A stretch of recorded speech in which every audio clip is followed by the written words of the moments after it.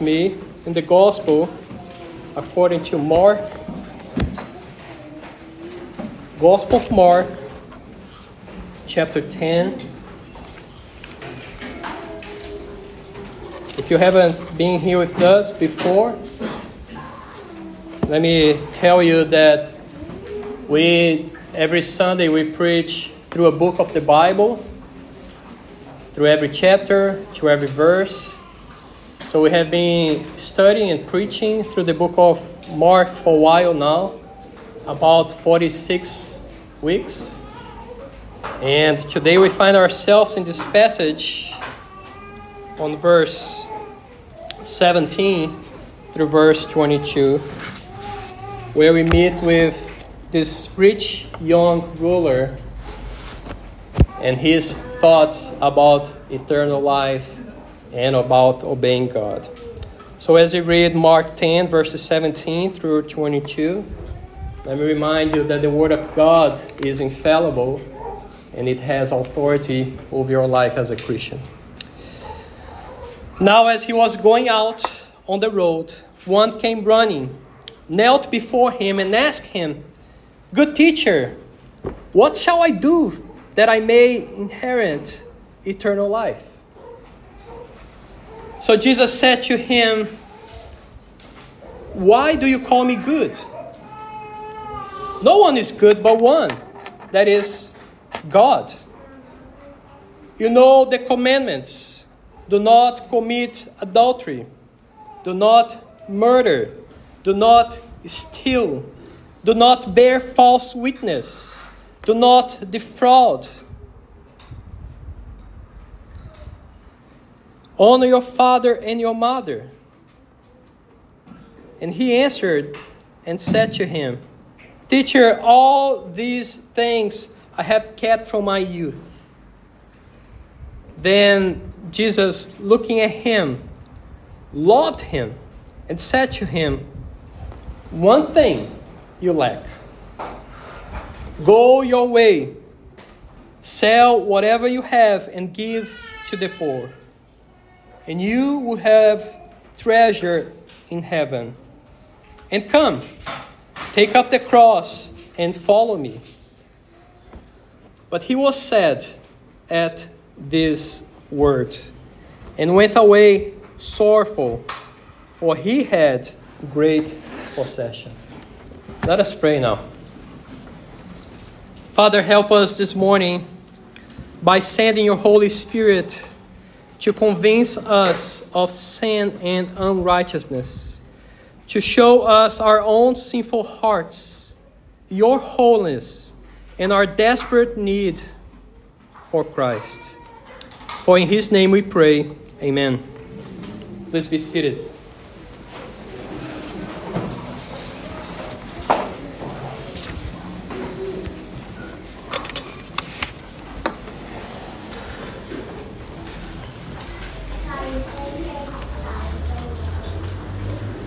There is an invisible enemy with us this morning.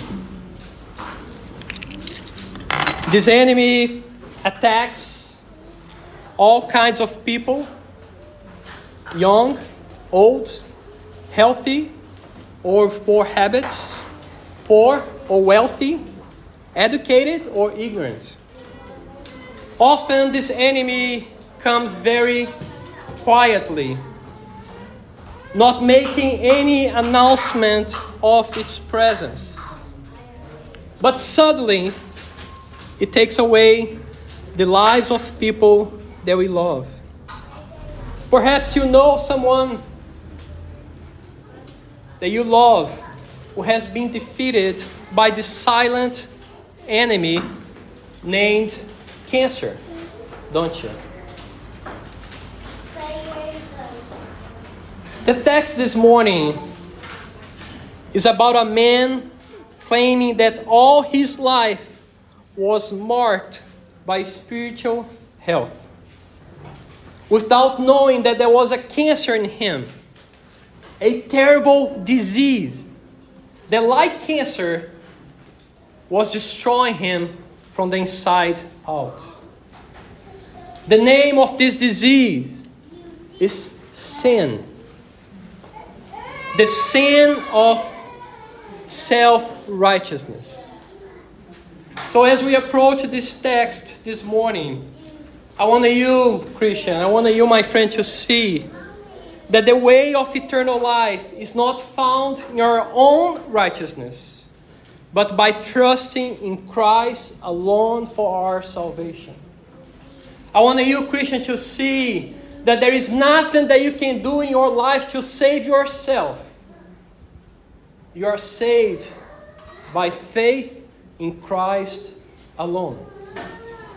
So as we come to this text, we have seen Jesus talking about marriage, Jesus talking about children in the kingdom of God and how they're important for the kingdom of God. And now he comes with this teaching about works, about the importance of faith and eternal life for us. And he's before this young ruler, as we are told in the Gospel of Luke, this man that's approaching Jesus, he's a ruler in Israel. He's probably one of the leaders in the local synagogues. He's probably one of the ones who rule over the people of Israel. And what is amazing about this, and about this man, is that it was not something common in Israel to have somebody who was young ruling the older people. As a matter of fact, the younger was looked down because he did not have the experience of the older, and he did not have the ability to rule over God's people. So it's striking the fact that this young man, he's a ruler in Israel. But what is more striking is the question that he presents to the Lord Jesus, which is the most important question that anyone can ask in his life. How can I be saved? How shall I inherit eternal life? You see, the magnitude of this question is based on the answer for this question. How can one have eternal life? What does it mean to have eternal life? It means to understand that this life that we have right now is going to pass really fast. But there is a life that comes after that. A life which is never going to end. So every time that we look at the Bible and we see Jesus talking about eternal life, he's talking about a fellowship, a life that we are going to have with God for all eternity without end. A fellowship with the Father, with the Son, with the Holy Spirit. In a place where there will be no more disease, no more cancer, no more crying. But we are all going to be together knowing God and seeing Him face to face. So this young man, he has this feeling and this curiosity about what happens next. How can I be sure that when my life ends here, I will be with God? I will spend the eternal life with Him. And what we are going to see in this text is that this man who asks this important question, he has a problem of self-righteousness. And why is self-righteousness a problem? Because it makes us blind. See, the first thing that we find in this text from verse 17, 20 is this problem of self-righteousness that makes us blind. It makes us blind in how we see God. You see, that's clear here in this text by the way that this man is referring to Jesus. He calls him good teacher. And see, look how Jesus, he answers him. He says on verse 18, "Why do you call me good? No one is good but one, that is God." Now what is Jesus saying here? Is Jesus saying that God alone is good and therefore not God? That's not what the text is saying. But what Jesus is saying here is that if you think that I'm only a teacher, you are using this word, good, in a thoughtless and superficial way. Even for Jesus' own time to use this word good to refer to someone was considered a blasphemy, was well understood by the Israelites that only God is fully and ultimately good. So they would avoid to use that word to refer to anything. The Jews, they knew their Old Testament, they knew their Bible. They read in Psalm 53 saying that there is no one who does good. Or Psalm 16, no one does good. They understood that the Bible use this word good and refer to God as the good one. The one who in himself is good and he never ceases to be good. But because this man, he's been blind by his self-righteousness, he cannot see God in a correct way. And the self-righteous person, he always has a distorted view of God. He doesn't understand his place as a creature and God as the creator. He doesn't understand that God is holy and he's not holy, he's unclean. He thinks that him and God, because he does good things in his mind, because he's self-righteous, they're on the same level. So self-righteousness blinds us towards God, but also make us blind in the way that we see ourselves. Look how Jesus answers this man's question. I hope you have a Bible with you so you can follow up with what I'm saying here. But look at your text and see on verse 19 how Jesus answers him. He answers him by preaching the law. Now that is surprising, isn't it? Maybe you would expecting Jesus saying, "Oh, you just need to follow me. You just need to trust in me." But Jesus answers him by preaching the law. And why is Jesus doing that? How is the law useful to bring man to understand what salvation is? So the law is used by Jesus and in many other places in the Bible to expose our sin, to make us to understand that we don't have anything that deserves to be saved in us. That's why Paul, he writes to the Romans in chapter 7, verse 7, he says, "I would not have known sin except through the law." So Jesus is preaching the law to this man to expose his sins. Look, have you never bared false witness? You never lied in your life? Have you never lust in your heart? Have you never hate your brother? Have you never defraud someone?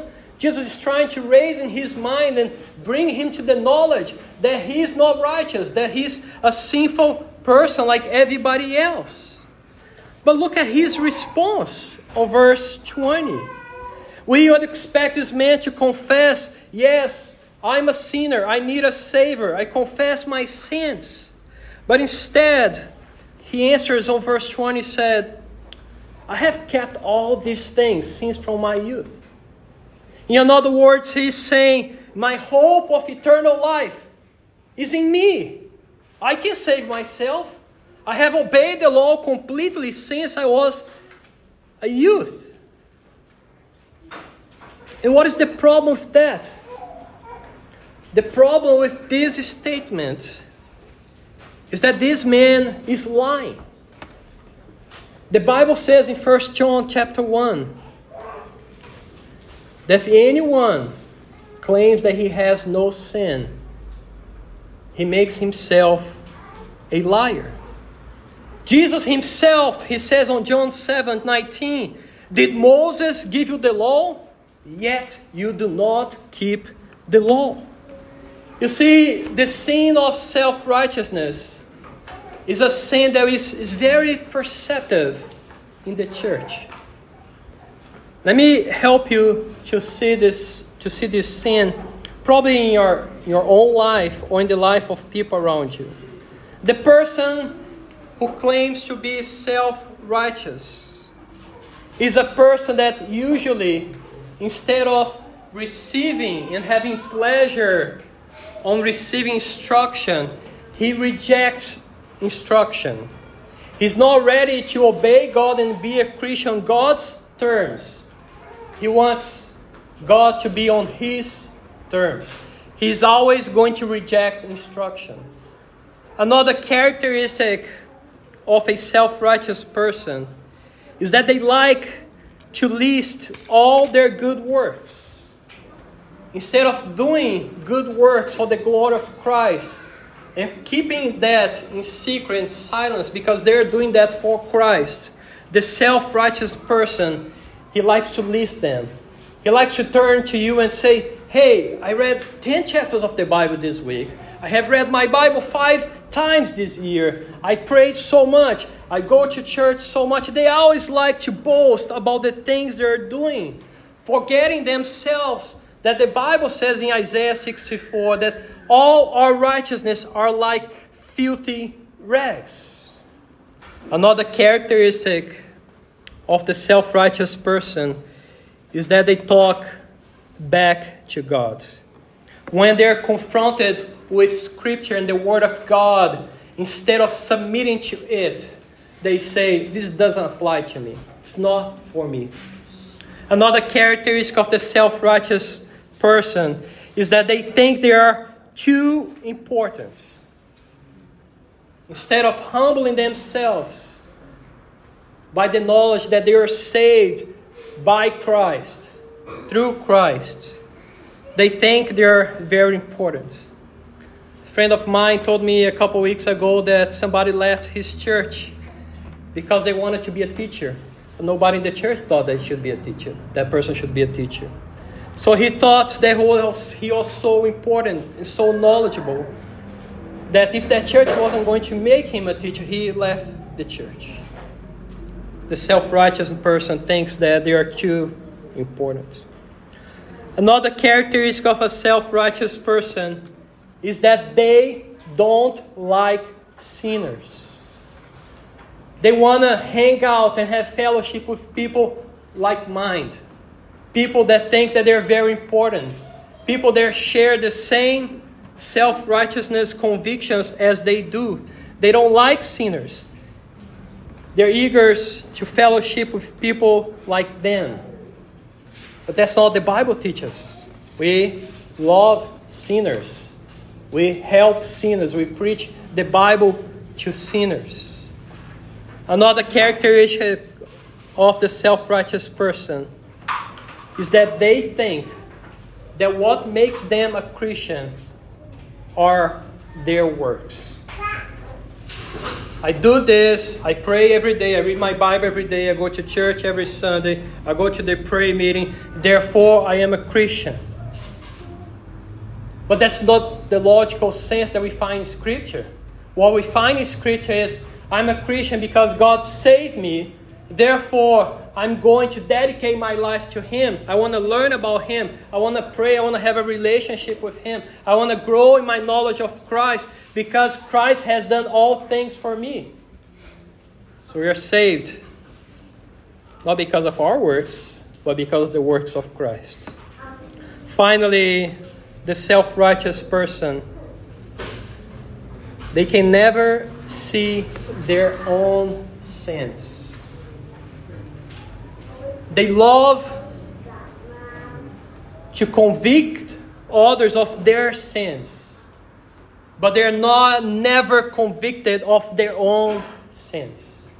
They never see anything wrong with them. They're always right about everything, and they never sin. What is the problem with all of that? What is the problem with a person thinking like this and acting this way? The problem is that it removes Christ from our lives. If I can save myself, if I am self-righteous, Christ profits us nothing. As long as we think that we can keep the law of God perfectly, Christ profits us nothing. Another problem with that is that it makes the death of Christ in vain. Remember what Paul says in Galatians 2:21, for if righteousness comes through the law, then Christ died in vain. Another problem of thinking like that is that it makes no need for a Savior. If I can obey God perfectly, if I can do all things perfectly, why do I need to be saved? Saved from what? You're perfect. Another problem with that is that there is no need for atonement. There is no need for the great exchange. There is no need for the sinless to die for the sinful one. You see, Christians, you and I, we are masters of self-deception. We read a text like this, so clear, and the first thing that comes to our mind is, this is talking about something else. This is talking about somebody else. But it's not. It's talking about each one of us. That's who we are.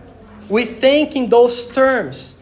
And like a cancer, the self-righteous person will destroy himself and his faith.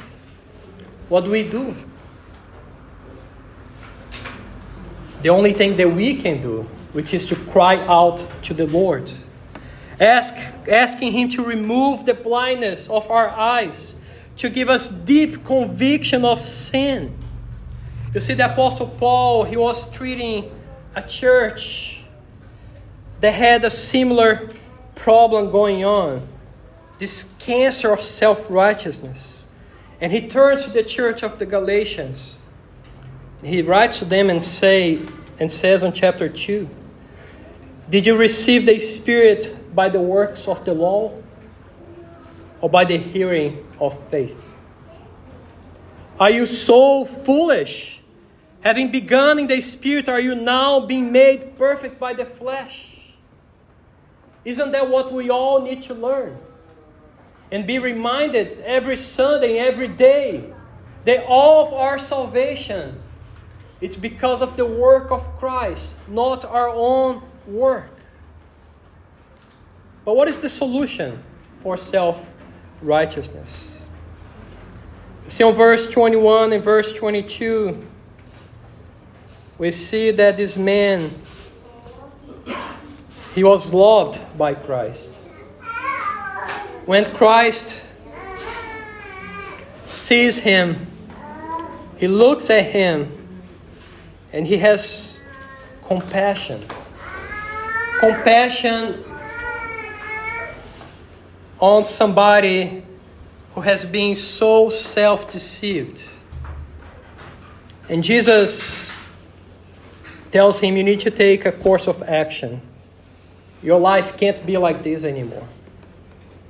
And Jesus gives him 3 things that he needs to do in order to find healing. You see, Jesus asks him on verse 21,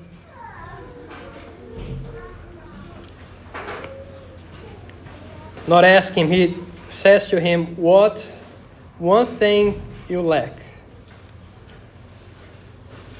And what does he lack?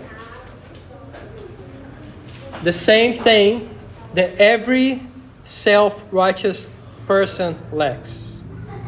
Ultimately, he lacks to trust in God for salvation. He trusts more in what he has And Jesus sees that clear in his heart and tells him, sell everything. Is Jesus requiring every Christian to sell everything that he has? No, that's not what the text is saying. But Jesus is requiring every Christian and this young ruler complete confidence and self-surrender. If this man, he really wants to know God, if he really wants to inherit eternal life, Jesus is saying, sell everything that you have. Give everything to the poor and come back to me. Jesus is required from him to trust in him alone for salvation, to trust in him and completely. And Jesus is saying, by doing that and by trusting me completely, by selling everything and come back in here and trusting your life to me, you will have treasure in heaven. This will heal your blindness towards God. If you do this, there is only one. You will see that there is only one who is good and righteous. As 1 John 2:1 says, Jesus Christ is the righteous person. And it's only by trusting Jesus that one can do what Jesus tells this man to do, which is to come to him and take up the cross. Only after one starts seeing God as he is, the good one, not just a teacher, but the one who is good in and of himself. Only when we start seeing this and understanding God in that way, one can come to Jesus and take up the cross.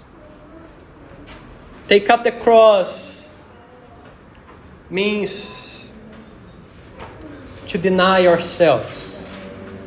Take up the cross means to repent of our self-righteous, self-inflated, self-loving, self-serving nature. You see, the man who learns how to trust in Jesus is not concerned only about himself anymore.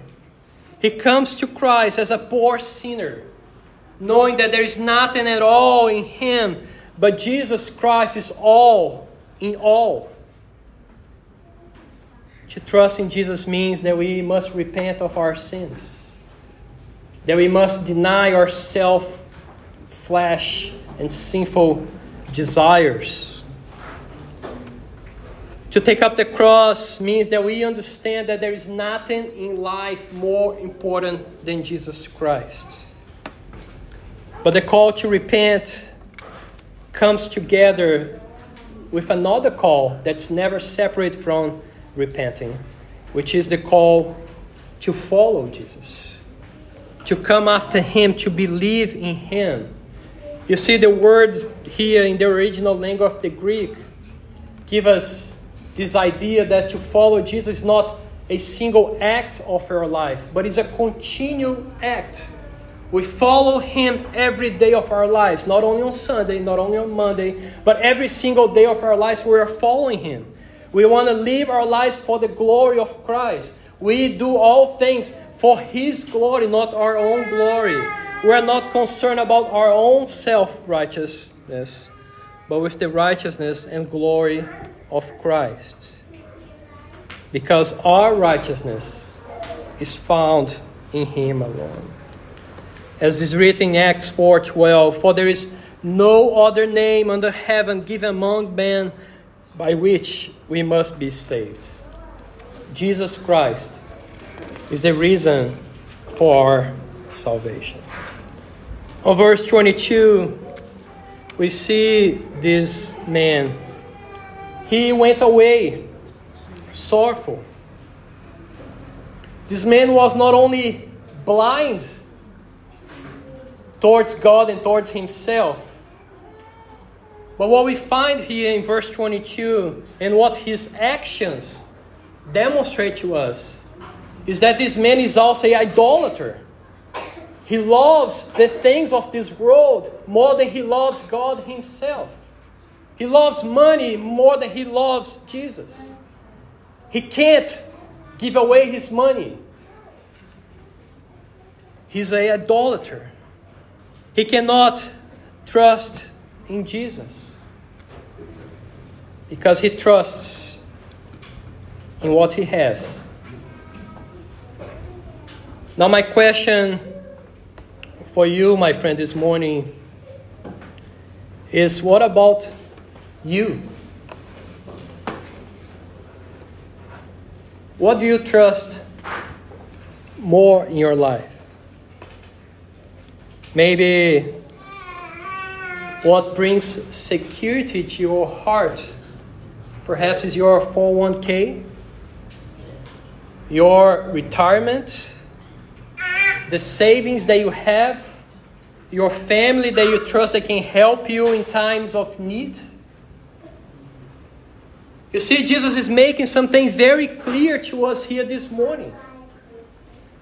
That our trust with our lives, our families, our future, our eternal life must be all in Him. We must trust that even when hard times and trials come to our life, Jesus is going to give a solution. That Jesus is going to provide. Even in the times where we don't have anything, as this man is told to give everything to the poor, Jesus will take care of us.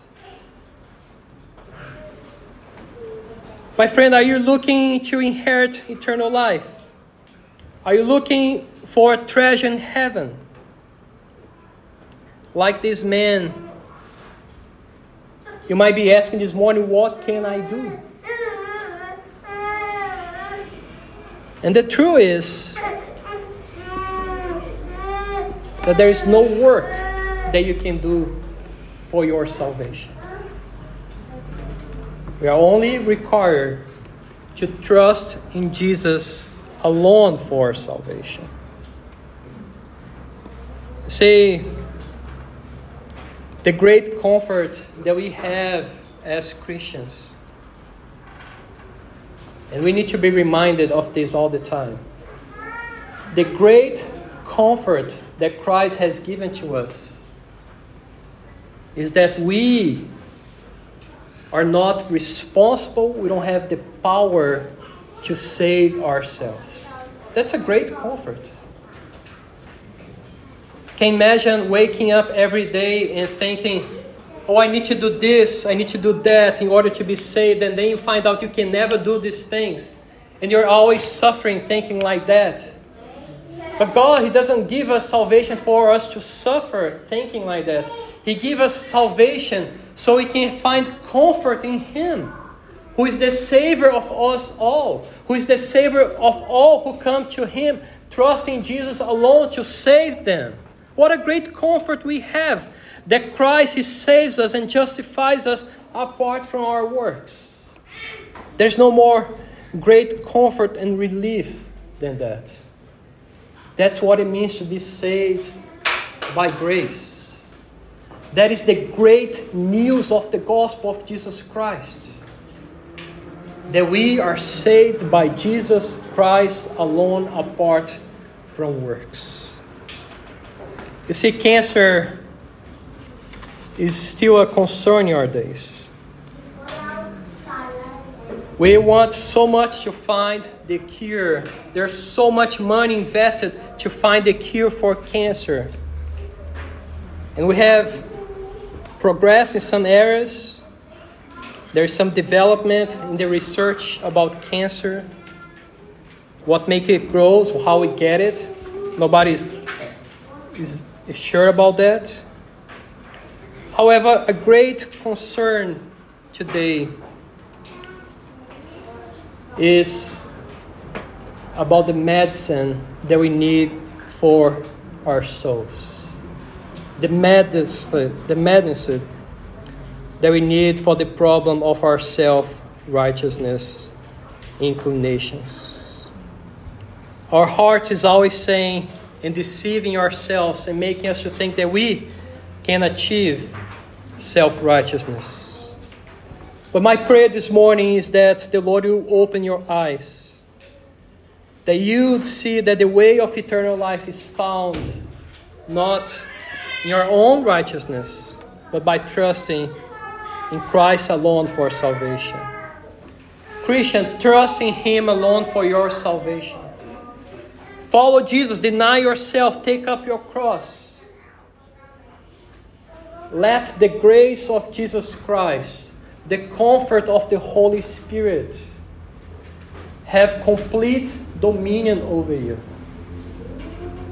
Only that way you will find peace for your soul. Let us pray now. Our dear Lord, we bless you because you are the Savior of our souls. You are the one who has defeated our greatest enemy, which is death. You are the one who made us righteous in Christ by giving to us His righteousness and imputing that to us by faith in Him alone. Oh Lord, we pray this morning that you, oh Lord, would help us through the work of your Holy Spirit to understand once and for all that there is nothing that we can do to save ourselves. There is nothing that we can do to inherit eternal life. Help us to look at Christ and trust in Him alone for our salvation. Reminds us, O Lord, every day that we need a Savior. Give us, O Lord, the peace and comforts of the Spirit. Help us to grow, O Lord, as we endeavor to know more about you and to understand all these beautiful truths that we find in your word. Lord, we pray in Jesus' name. Amen. Let us praise with the Lord with one more song.